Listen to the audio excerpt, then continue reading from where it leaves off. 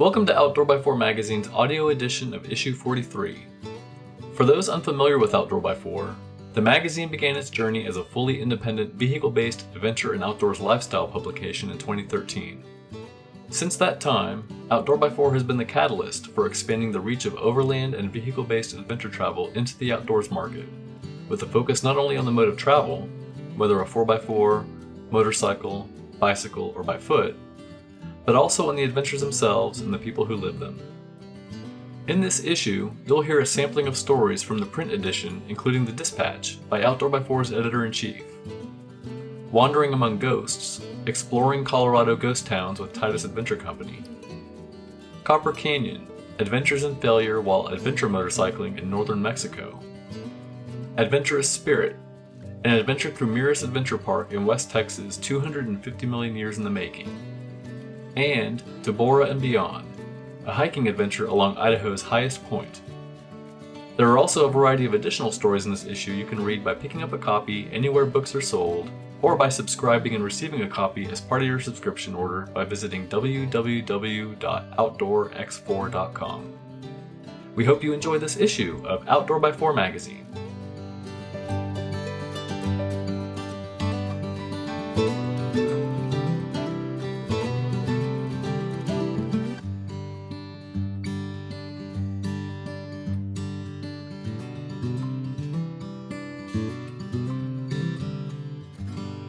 The Dispatch by Frank Ledwell, Editor-in-Chief. When I first met Val and Katarina at Overland Expo in 2019, their commitment to a life of travel and experiencing the world around them left me with a strong sense of admiration. Here was this young couple, about 5 years my junior, who had opted to embark along the road less traveled and leave their native Ukraine on a journey that, at the time, seemed innocuous and ambitious. It wasn't until several years later their global jaunt would be shrouded in a cloud of uncertainty, and whether they would ever be able to return to their homeland and the family they had originally left with excitement, but now would yearn for. Our chance encounter happened during one of the few breaks I typically get while attending the annual Overland Expo event in Flagstaff, Arizona. For those of you unfamiliar with Overland Expo, the event is hosted annually in select locations throughout the U.S. and has become the largest consortium of vehicle-based adventurists, young and old as well as new and experienced, to learn about overland travel, participate in roundtable discussions, meet with vendors across the overland space, and enjoy camaraderie with an expansive community. Outdoor x4 Magazine has been a title media sponsor of each of these events for years, and each year we host a booth during the 3-day weekend where we give away copies of the magazine, sell discounted subscriptions, and enjoy visiting with attendees. As luck would have it, I was returning to our booth from a brief lunch break when Val and Katarina saw me and asked if I knew where a specific vendor was located. I guided them to their destination, and while walking, they told me of their decision to leave Ukraine in an old Land Cruiser with plans to tour the world. They told me of their journey through Belarus, then west to Poland and south into the heart of Western Europe before embarking for Africa, then traveling to Namibia and Cape Town, all before arranging to head to South America and up through Central America into the US, where they had met me. Val and Katarina shared stories of chance experiences into the unknown, encounters with border crossing that seemed almost too outrageous to be true, and meeting people cross-culturally whose curiosity and open hearts greeted them wherever they were. Their journey had been a story of adventure. Their journey had been a story of humanity. We said our goodbyes, and I asked them to please stop by our booth to say hello, and I would have a copy of the magazine waiting for them. I figured a copy of the magazine would provide a reprieve for them, and maybe even inspire them to visit a stateside locale not previously on their radar. Later that day, they did indeed stop by, and we visited for 15 or 20 minutes before they left, onward to continue their journey across the US into Canada. I smiled, knowing this young couple was having the experience of a lifetime, and prayed they would enjoy safe travels before eventually returning home. Now, as I look back on that chance encounter, I wonder where Val and Katarina are. Did they finish their journey? Did they return to their home, only to flee as their homeland is under attack? How are their friends and family?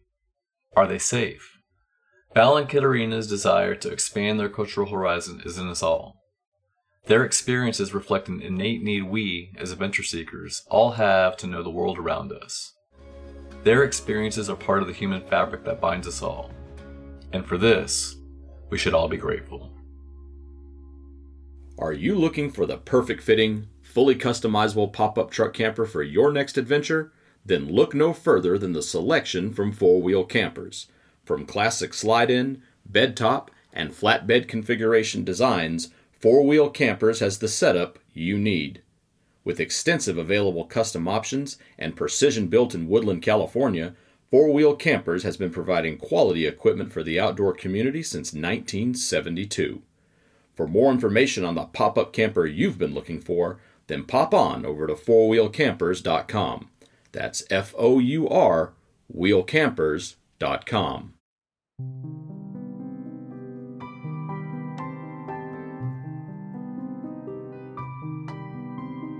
Wandering Among Ghosts. Exploring Colorado Ghost Towns with Titus Adventure Company. By Michael Holland. I shifted the transfer case into 4 low and paused to think for a second. Is this trail too much? The boulders seem big. Do I have enough clearance? What if I damage the vehicle? After a few seconds, I eased my left foot off the brake pedal and gently pushed on the gas pedal with my right. Forward. Oh, and by the way, it was sunset and I was at an elevation approaching 11,000 feet deep in the Colorado high country. Yeah, adventure was afoot.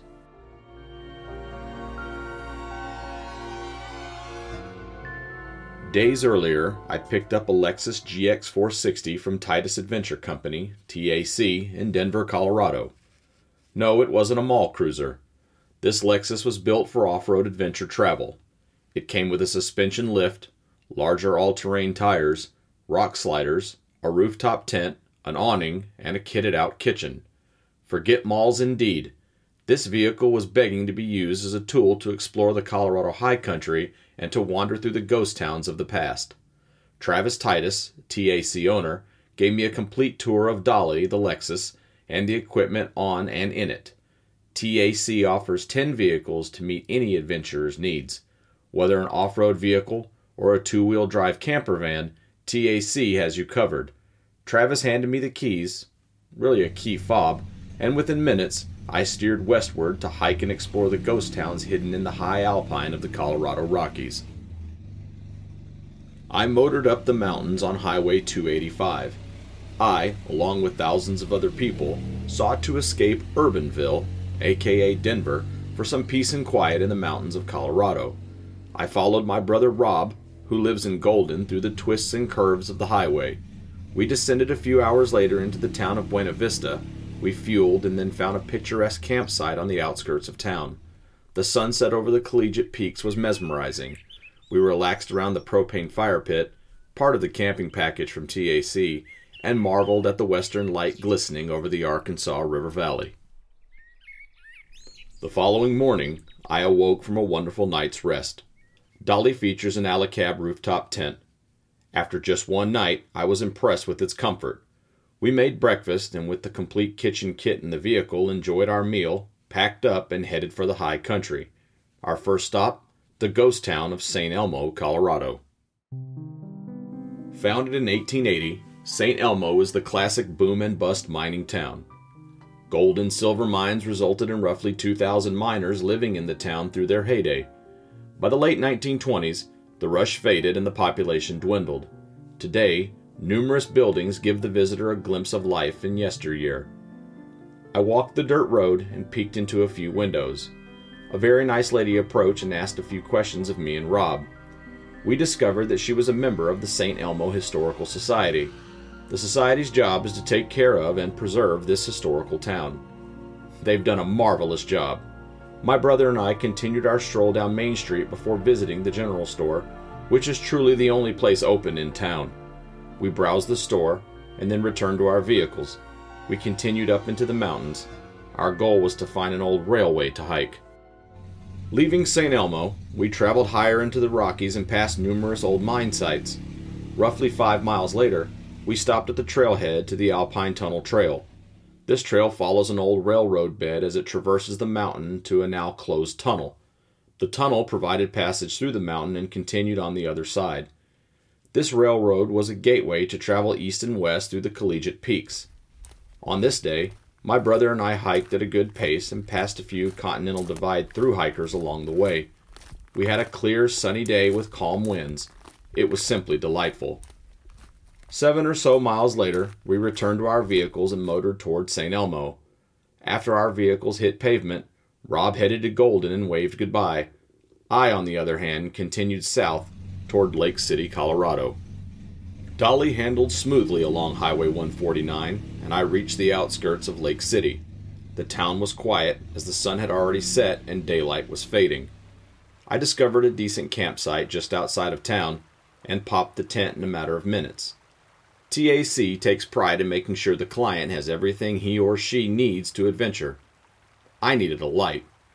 Sure enough, I found a solar light inside one of the drawers, clicked it on, and continued preparing dinner. Later, the cascading water of Nellie Creek lulled me to sleep. The following morning, I packed up and backtracked a few miles to the town of Henson, Colorado. The town became populated in about 1878 when miners settled there while working the Ute Uele and Hidden Treasure mines. A post office, school, mine buildings, and residences covered the area. A large dam was built on Henson Creek in the early 1880s to meet the town's energy demands. But when transportation costs rose and silver prices plummeted, the mines closed. I walked Henson, following a nice brochure that I found at a kiosk just off the road to Engineer Pass. Many of the buildings retain their historic nature and appearance as the county has seen the economic benefit. I walked and photographed this ghost town all by myself, thinking of the men and women who tried to strike it rich. With a quick fuel stop in Lake City, I headed toward Cinnamon Pass and American Basin. The dirt road gave way to broken rock, gravel, and ruts. Dolly ate up the terrain as I gained altitude. Along the way, I passed a few cabins of yesteryear, each with a story to be discovered. Unfortunately, time wasn't on my side. I was hoping to get to American Basin to photograph the wildflowers and hike to a peak. I made it to the basin around 1 o'clock and quickly assembled my photographic and hiking gear. By 1:30, I was hiking and sucking air. The trailhead was over 12,000 feet, so the air was thin, but it felt fantastic to be hiking in the high alpine basin. Colorado blue columbine, marsh marigold, and Perry's primrose were among the flowers that showed their beauty as I hiked. I passed numerous waterfalls that enhanced the adventure. I eventually made it to the Alpine Cirque and Sloan Lake. The water was a magnificent blue. Clouds over the San Juan Mountains formed, and within minutes I heard the roar of thunder. I focused to see if there was any lightning. I didn't want to press my luck, so I scarfed a snack and began my retreat. Large drops of rain immediately fell from the heavens, and I quickly put on my rain gear. The hike down was uneventful as the rain stopped. The glory of the San Juan Mountains surrounded me.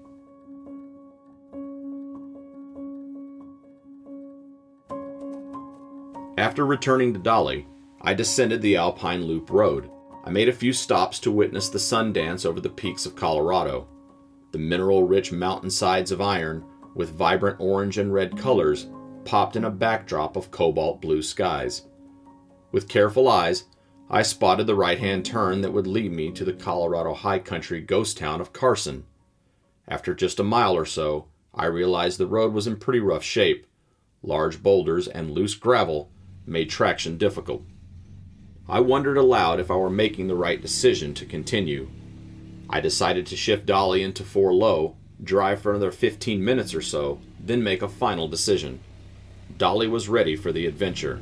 She crawled and made her way up the boulder-strewn field without an issue. The truck proved tight and solid. It was a joy to drive. As I crested the roughest part about 20 minutes later, I was thoroughly impressed by the form and function of the Lexus GX460. And I was lucky to find a campsite on the outskirts of Carson. I popped the tent, lit the propane fireplace, and prepared a late evening dinner. Wait, did I hear something? No. It was just my mind wondering what it must have been like to be a miner, living at 11,000 feet and trying to make a living wage. Carson, Colorado was founded in 1889. At one time, more than 500 miners lived here and searched for gold and silver close to 12,000 feet. As a result of its altitude, it was one of the most isolated and difficult mining towns to reach. And, you guessed it, harsh winters took their toll. Eventually, the miners moved to a warmer location. Can't blame them. With the night sky filled with stars, I was a little chilled camping at high altitude. I climbed the ladder, crawled into the tent, and drifted to sleep. Colorado was full of history lessons. I was glad that I got to see some of its mining heritage up close and personal. Yes, it can be tough to get away from the summer crowds in colorful Colorado, but there's a trick. Call Travis at TAC. He will point you in the right direction and rent you the right vehicle. Enjoy.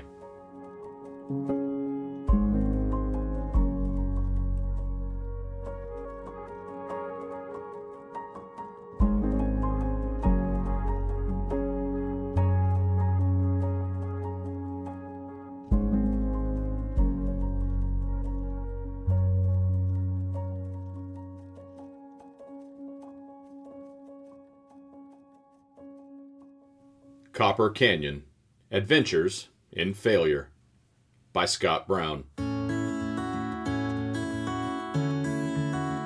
The worst part about traveling overland to Mexico is crossing a vast void which is the state of Texas. Not that I don't love my state, but from my home in the Dallas-Fort Worth Metroplex, I'm at least 9 hours to the border, one way, via boring interstates and highways. However, for what lies on the other side of the border, I've never complained about the trip south. It was Saturday evening, and ferocious southerly winds created an ominous dust storm, blotting out the sun. Our traveling crew, who were just arriving at our comfortable but unsophisticated motel on the Texas side of the border, expressed concern that our trip into Mexico would encounter similar conditions the next day. But as the evening progressed, the wind subsided, and we crossed into Ojinaga for dinner at a terraced restaurant overlooking the small border town. We toasted with beer and mezcal, telling lies of past adventures, and bragging about our riding skills for the trip to come. All of my trips to Mexico seem to start the same way. I wake up an hour earlier than I want, excited about the upcoming adventure, so I go out to the parking lot in the dark to finish packing my bike, while looking over everyone else's. It is crazy how often even the best of riders have a loose nut or two on the bike. Still, a couple of hours before our crew agreed to depart, I'm already getting breakfast and topping off the bike. Then I wait, impatiently, for everyone else to make their final preparations. Finally, we convoy to the border and get our temporary vehicle importation permits and tourist visas. Even during COVID lockdowns, we were still allowed to cross the border. We all respected the mask requirements and had no issues entering Mexico. Our route would take us from Ojinaga along the highway to Camargo, where we tested the range of our motorcycles. Some 170 miles from the border, my little Honda 250 pegged wide open, and the fuel light came on just as I was pulling into the gas station. My larger saddlebags caused a lot of drag at highway speeds, causing my normal 80 miles per gallon to drop to an alarming 50 miles per gallon. It didn't help that my riding companions were all on 700cc bikes or larger, and keeping up with them at speeds above the posted limit was a challenge. From the dusty rolling hills near Camargo, we descended into the Parral River Valley, where empty grasslands made way to lush green oases of pecan orchards, irrigated by a ditch running alongside the valley. No oasis comes without risk, and it was here that one member of our team, whom we called the Dude, crashed his Yamaha Super Tenere in a deep pit of sand. Like any good photographer, I made sure to snap a photo before offering assistance. With minimal damage to his pride and body, we only needed to straighten out his metal panniers. The deep sand continued for many more miles, and we often stopped for breaks in the few small farming villages before finally popping out onto the highway to Parral. Parral is a beautiful colonial town, one that I had never heard about, and possesses an interesting history. Founded as a mining town on the banks of the Parral River, the La Prieta mine was noted to be one of the richest in the world. King Philip IV of Spain claimed it was the capital of the world. The mine boomed for 345 years, supplying great wealth to Spain and later to Mexico. Parral was also a passing home for Francisco Pancho Villa, the infamous Mexican revolutionary who was eventually gunned down near his hacienda outside of Parral. From Parral, we continued southwest into the mountains. Being comfortable on my own in Mexico and an early riser, I got a head start on our crew and began the ride to Guadalupe y Calvo, a road well known for being one of the most dangerous in Mexico, with frequent gun battles between the Mexican army and cartels. Even with a 2-hour head start and no lunch break, I made the 5-hour ride predictably unscathed, arriving only 30 minutes before the fast movers in our group. Guadalupe y Calvo is the end of the pavement and the start of the real adventure. But first, street tacos.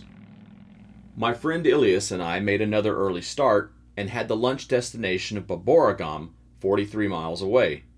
It was on this sand-covered, pothole-ridden road that the adventure began. Hidden in the talcum powder-like road base were plenty of rocks that ultimately wreaked havoc on my suspension. I first noticed my fork bottoming out on the simplest holes, and before I could stop, all of the fluid had escaped the drain plug of the damping side of the fork. Being approximately 3/4 of the way to Baboragam meant a long, slow ride into town. I parked the bike on the town's small plaza and began working on my predicament. The town was abuzz with its Saturday morning market, and before long, I had a large crowd of colorfully clad spectators. Since the bolt was completely lost, I needed to find a replacement. Not knowing the thread size, pitch, or length, I called in a favor with a friend at home who was able to find a similar bolt to safely scavenge elsewhere from the bike. There was one motor parts store in Baboragam, and the only option to replace my fork oil was 10-weight motor oil. It worked just fine. With the bike sorted, I happily ate lunch with a beer. Unfortunately, my celebration was short-lived. Just a few miles out of Baboragam, I felt as if the rear tire was hopping, especially on looser climbs. Soon after, the rear shock faded until it was simply a high-priced pogo stick without the fun. It was still another 40 miles of rocky dirt trail before we would reach our destination for the night, and without a rear shock. Now, let me interject a little here. Because of the day's bad luck, I needed to play a little game to lift my spirits. The names of the towns were primarily of indigenous origin, and my memory at that moment wasn't cooperating. The town Baboragam became affectionately known as Bubblegum. Our destination for the day, Cocoyome, became Cocoa Puff, and Guachochi, the town the following day, became Nochi. These little word association games allowed me to remember even the most difficult to pronounce names. The day was tough, but we began enjoying the views of Copper Canyon in all its beauty. Having followed a ridge for some miles, we could now see, on the opposite precipice, the switchbacks to Cocoyome. The road to the bottom of the canyon was badly eroded with even more rocks and washouts. We crossed the one-lane steel bridge over the Rio Guarachi and began our climb, and were relieved that the road conditions had improved. The children of the only small village along the route were out replacing stones in the washouts in the road. I stopped and gave them a few pesos for their efforts, and promptly dropped the bike on the steep switchback. I made up for that embarrassment with an unspectacular wheelie as I continued my race up the canyon road. Built on the steep northern incline of the Sinforosa Canyon, Cocoyome Echo Park, where we stayed, served as a great point of rejuvenation. Cocoyome has several rugged stone villas carved into the hillside, a treehouse with its own drawbridge, and a large waterfall that shapes the rugged beauty of the canyon around it. For those staying longer, a multitude of trails abound, and there are a number of other activities to partake in. As the sun sank into the canyon, the crew and I cracked open warm cans of well-shaken cerveza, celebrating the day's adventure and difficult riding. The on-site restaurant prepared our group a sampling of local fare. We received thick tortilla-like patties made from various local grains and nuts, as well as locally caught trout. It was frosty the following morning, and my mood was just as cold. During the night, I had decided that my trip would be cut short, and I would break from the group to take an alternate route due to the lack of a rear shock. I announced this to my ride mates, and while disappointed, they agreed this would be the best option. The group would continue through the canyon, on more difficult roads, to Batopila, while Warren and Peter would join me on the smooth, twisty pavement route to Guachochi and the infamous paved switchbacks into Batopila. The road was not busy with vehicular traffic, but brightly dressed pedestrians lined the roadways of every village. It was Sunday, and most villages were having gatherings and markets.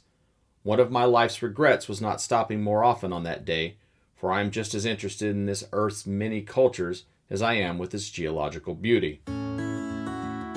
Warren, Peter, and I arrived at Batupila in time for a late lunch, well before the rest of the dirty crew.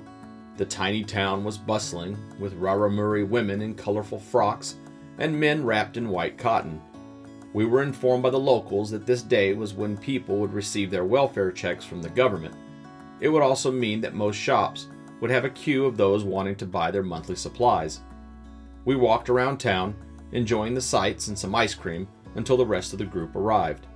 Before sunset, we rode just outside of Batupila to the Sativo Mission, originally founded in 1640. For a small donation to the church, you're allowed to climb the shaky wooden ladders to the roof, a real feat in heavy motorcycling boots. We later enjoyed dinner in the quaint town of Batupila. From Batupila, I made the 12-hour trek to the border, leaving the full group behind who still had 2 more days of riding dirt in the canyons. My pogo stick and I broke all the rules for riding in Mexico that day, passing on semi-blind corners, riding in the border region alone, and at night no less.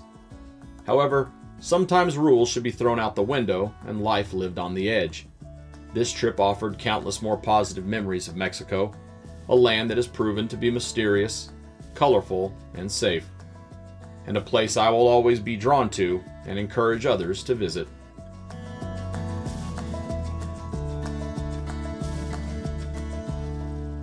Adventurous Spirit.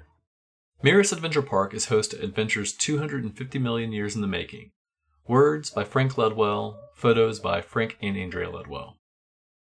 Close your eyes and imagine a place where indigenous peoples battle each other while thriving off the land for nearly 12,000 years. A place carved from the basement of time. A place so unique to its surroundings that it's almost surreal. Now, open your eyes and look around you. Walls as deep as an 80-story building with layers of jagged white gypsum and soft red sandstone surround you. You're in the middle of a geological time capsule. You're in Paladoro Canyon. Paladoro Canyon resides in the panhandle of West Texas and stretches along the Llano Estacado, an area encompassing nearly 38,000 square miles of the South Plains. At 126 miles in length, the canyon is the second largest in North America. Much of the canyon is privately owned, with 3 large portions of the land's ownership dating back to the period shortly after Texas's independence from Mexico, at a time when land grants were offered to entice new settlers to the newly formed republic. Over the years, ownership has changed hands, though much of the canyon continues to be privately owned, save for Paladoro Canyon State Park, which is one of the finest state parks in all of Texas. Of the privately owned ranches within the walls of the canyon is a newly formed adventure destination, Mirus Adventure Park. Mirus is comprised of 5,500 acres, nearly 6,500 acres when taking into account the elevation gains from canyon floor to its roof, and opened to the public in late spring 2021. In that time, I visited the property on 2 occasions, relishing it as a true gem for adventurous spirits with a variety of recreational opportunities including 4-wheel exploration, camping, hiking, mountain biking, and wildlife viewing.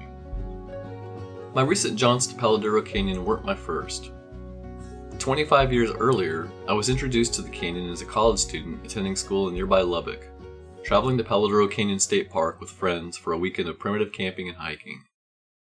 Over the following years, until my graduation from college, I would make numerous trips to PD, as it was affectionately called, to explore the canyon's immense history and enjoy its natural beauty on foot and by mountain bike. I developed a fondness for the canyon, a sort of friendship I carried with me, eventually guiding me along the path less traveled and into my career as a publisher. Once I graduated from school and left West Texas, I rarely went back, as if I had closed that chapter in my life. I didn't return to PD until 2009, this time with my future wife, Andrea, to attend a Jeep Jamboree within a privately owned section within the canyon. My reunion with this region was much like seeing a dear friend with whom I'd lost contact. It was as if the land and I picked up where we had left off, sharing the stories we had accumulated while we had been apart. It was good to be back, and, in some way, I felt like the canyon was happy I was there, PD had left a lasting impression. On this particular journey to the Texas Panhandle, my travels would have me exploring Mirus Adventure Park from the driver's seat of an American Safari JXL, built by Red River Rigs in nearby Amarillo. Highlighted by its additional 50% of cargo space by virtue of its 15 inches of extended length, the JXL would be my steed of choice to explore and tackle Mirus Adventure Park's varied layers of red sandstone and gypsum over a 2-day period. Upon my arrival, I checked in and was given a map of the park's layout. With 25 primitive campsites available and located in strategic positions to maximize the canyon experience, I selected an area for base camp along Camp Point, located southeast of the entrance, and ventured that direction. Upon arrival, I had about an hour to deploy the JXL's pop-up tent before fixing dinner to relax as the setting sun slowly faded from the horizon. The exposed, multicolored layers of sandstone sandwiched amongst the canyon walls provided a backdrop for waxing philosophy as my family and I sat along the canyon's edge, taking in our surroundings while eating from the Mountain House dehydrated meal pouches. The following morning, we arose early and loaded up the JXL to explore the park on 2 wheels before dropping into the canyon to explore it on 4 wheels. Near the park's main entrance is a trailhead dubbed the Rec Center. Dirk Van Reenen, the park's proprietor and native of West Texas, has been very strategic in the creation of the park's trail system. Whether it's a bike trail, hike trail, or 4-wheel trail, the attention to detail and trailblazing and maximizing the experience for visitors is unparalleled. From the Rec Center trailhead, a series of multi-use single-track mountain bike hiking trails are interconnected as part of a zigzagging loop 3.5 miles in length and varied in technicality.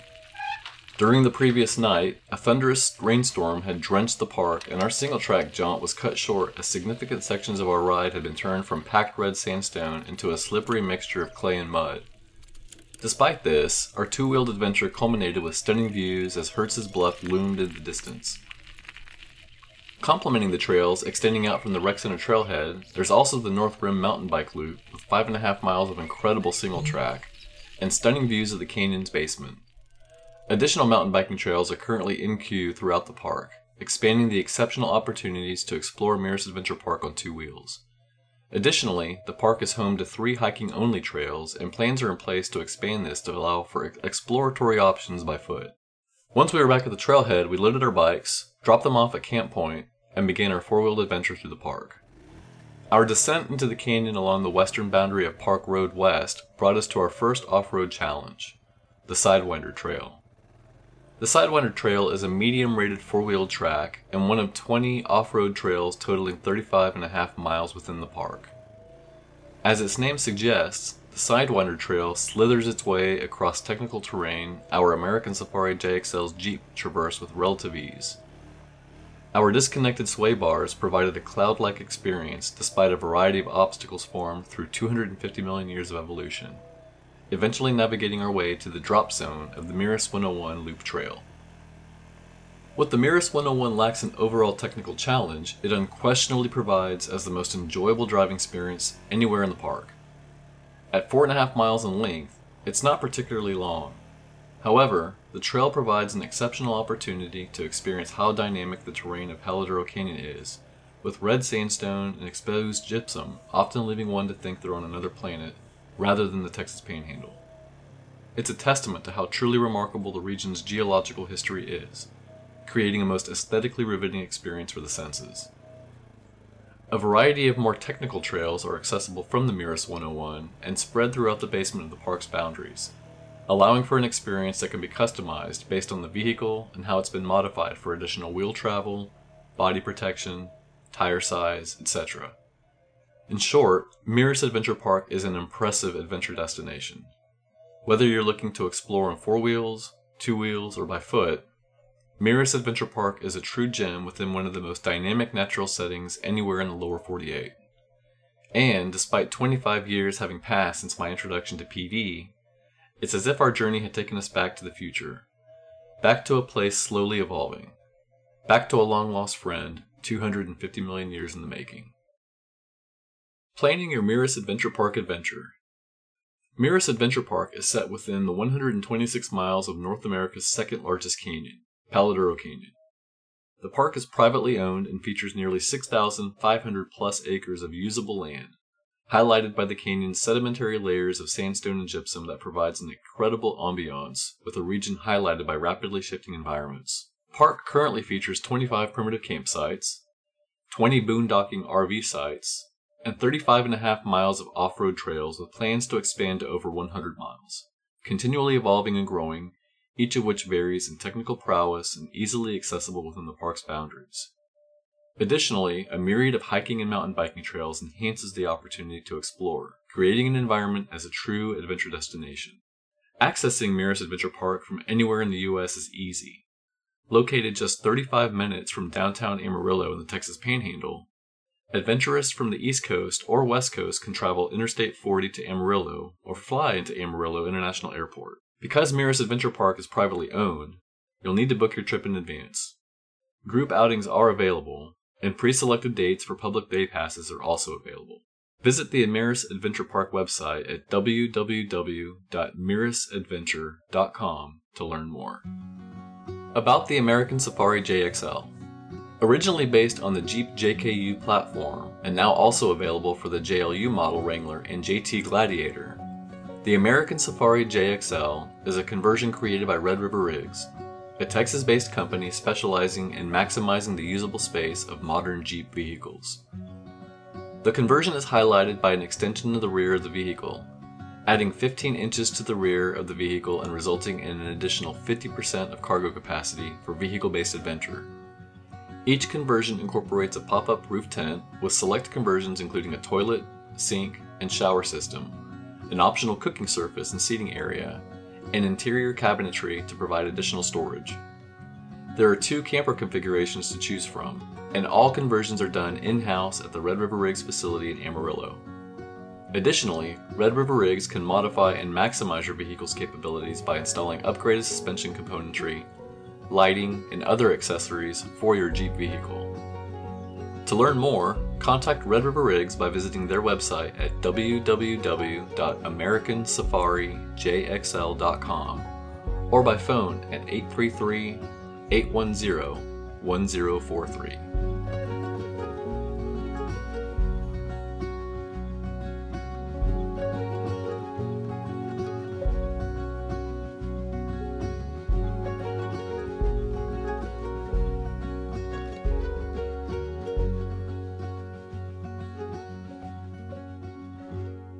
During the Age of Discovery, navigators would guide their wooden ships by the stars. The Age of Discovery continues today, with explorers guiding their vessels by the satellite. Garmin has been the leader in GPS navigation since 1989, and the tradition of excellence continues with the new Tread XL, a GPS navigation unit built specifically for the overland explorer. Featuring a rugged IP67 weather resistance rating and a 10-inch ultra-bright touchscreen display, the Tread XL provides turn-by-turn navigation of unpaved roads using OSM and U.S. Forest Service mapping. Get custom routing based on your vehicle specifications, detailed aerial views with downloadable bird's-eye imagery technology, and sync data across devices and routes with the Tread app for your compatible smartphone. With an active subscription, the Tread XL also links with inReach technology for reliable global satellite communications. The Garmin Tread XL is built for the journey ahead.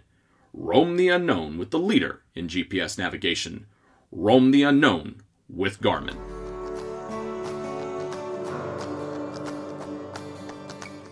Tabora and Beyond, a hiking adventure along Idaho's highest point.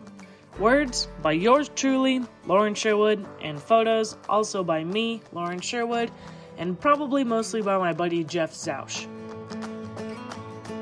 The summer of 2020 could have been a bust, with so many things out of my control. However, I wasn't going to let that fly. I took control of what I could and hit the road to have an adventure. Prior to the summer of 2020, 15 months of my life were set aside for the preparation and planning of a 2-person canoe expedition down the length of the Yukon River from the source to the Bering Sea, and it was thwarted. For my own peace of mind and well-being, I have since had to put that adventure behind me. Nevertheless, I took off for 3 weeks and went up to Idaho, a place I had passed through before, but itched to explore more. This particular trip started out with an epic ascent of Bora Peak. Perhaps the most notable feature of the mountain is called Chicken Out Ridge, a Class 3 scramble where its climbers are faced with the decision to press forward and summit or chicken out and retreat back to their coops. The connections of everyone involved gets a little twisted, but my invite for the hike came from my Yukon expedition teammate Karts. Karts was invited by Naked and Afraid superstar Jeff Zausch. Karts had auditioned for Naked and Afraid, and through a sequence of events, connected with Jeff. Jeff held a contest on Facebook, and the Idaho native would guide the winners of said contest up the mountain himself. People were also attending from Utah, Florida, and New Jersey. In years past, an attempt to hike Bora Peak to catch a lunar eclipse resulted in the climbers having to turn back just shy of the summit due to a change in weather. The night before our start, or restart for some, our eclectic crew sat around a campfire eating Jiffy Pop that I brought, envisioning our victory on top of Idaho. It was late August, and the air was exceptionally smoky from a number of fires in the area. Bora Peak is located in Custer County, between the towns of Challis and Arco. In 1932, Bora Peak was named after William E. Bora, an Idaho senator who served his constituents in the first half of the 1900s. The Lion of Idaho became an appropriate nickname for Bora, who was known for being quite outspoken on the topics of his time. While 12,662 feet may not be an impressive peak for some, the sheer elevation gain of 5,262 feet from the trailhead to the summit in about 4 miles is what makes this beast of an hike an undertaking, and it's one of only a handful in the country with such a gain. To ensure everyone's success, we decided to spend a night on the mountain to break up what would be, without a doubt, one heck of a day hike. Camping at the trailhead the night before allowed all of us to assemble our gear the day before and get a reasonably early start to our trek. The drive from my home in Arizona to the mountains of central Idaho took 2 days. Right out of the gate, I was feeling great on the hike. To my surprise, I wasn't tired, I felt strong, my head was in a good place, and I had the profound drive I knew I'd need to get myself to the top. Like most things in life, hiking is largely a mental sport. With everything in check, I started to haul myself up the side of the mountain. Though initially meandering, the trail grew steeper and the dust never let up. The seemingly vertical switchbacks eventually gave way to a plateau above the tree line. Right below this plateau, our group sought refuge for the night. The lack of flat ground to bivouac and acclimate is probably the reason most climbers attempt Bora Peak in a single day. Upon our arrival, it was evident that the real estate for sleeping was going to be a challenge to divide amongst all 7 of us. As it always does, the wind picked up since we were no longer in the shelter of the trees. One of the few flat places to sleep was a shelter of sorts, built up mainly on one side with logs with a tree at the end. This shelter was sufficient for us to hang out in, but it was only big enough to comfortably sleep 3. Jeff and the couple from Florida managed to string up hammocks between what few trees were available. I was quick to claim what was donned the Princess Palace, a level sleeping area below the bigger shelter that was honestly big enough for just me. Believe me, I'm no princess, but I'll never say no to a little space of my own on a mountain. Since there was ample time to kill before dinner time, I split off from the group to reinforce my sleeping area, stretch, listen to music, and take and look at pictures from the day and make my bed. Knowing there would not be a place to pitch a tent, my sleep system consisted of a tarp, sleeping pad, and quilt. Cowboy style, baby. Fortunately, the wind died out a bit as the blood-red sun, colored by the smoke, dipped below the false and hazy horizon. The group joined forces for supper and some obligatory jibber-jabber before calling it a night. I was about to drift off to sleep when some high alpine critter scampered across me. Eek! I counted the stars and passed out. I awoke before the sun, thinking I was about to be trampled. The shelters that kept us safe through the night were directly located right off the trail, and the stampede I was hearing was the hearty footsteps of overachieving climbers who would probably be coming down from the summit as we hit the trail. These hikers served as an early morning wake-up call, and before we knew it, we were off. Above the plateau, Chicken Out Ridge presented itself. One of my favorite scenes from the movie Home Alone is when Kevin is sitting atop the stairs. Kevin loads his BB gun, preparing for Marv and Harry, the neighborhood burglars, to invade his home. Vowing to defend his home, Kevin says, "This is it. Don't get scared now." I think back to this scene often and use it to charge me up. The most daunting part of the hike for some was the most thrilling for me. Sadly, the couple from Florida did chicken out at this point, but everyone was super proud of them for conquering more landscape than they'd find in their neck of the woods. Chicken Out Ridge is the equivalent of what scrambling on a jagged knife edge would be like. There is no shortage of blocky, solid holds, which is comforting for the inexperienced, but absolutely not for the faint of heart. A fear of heights would impede a climber's success here. A bad slip could potentially send a climber tumbling into the loose scree chute below, where rescue could be a challenge.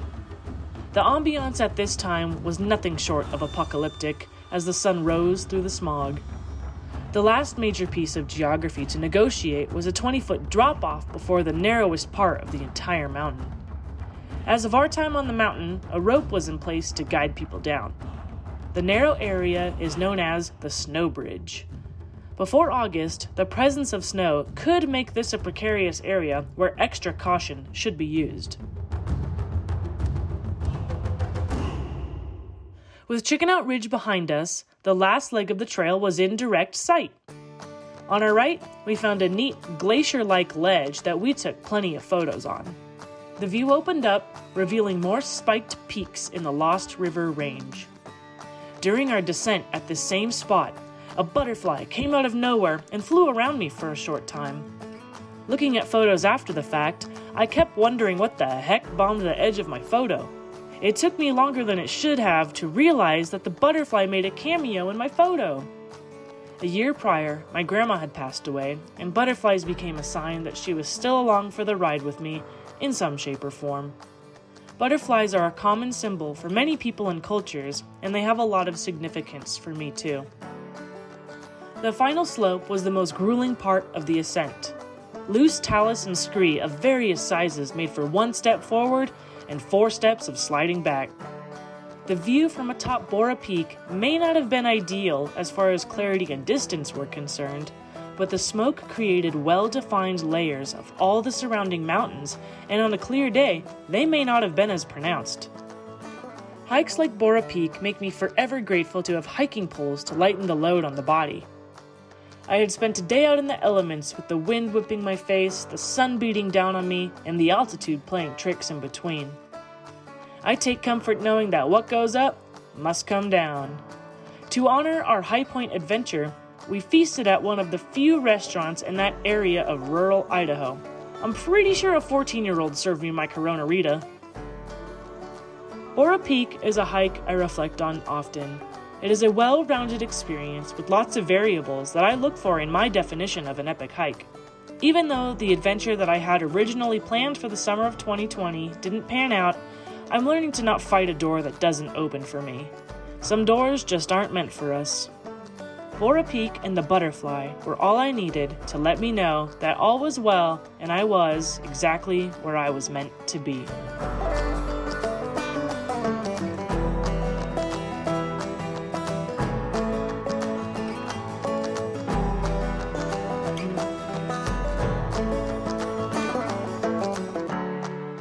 Here's what's coming up in issue 44 of Outdoor.4 magazine. Caroline Van Stralen shares an adventure biking dream by her 2 brothers.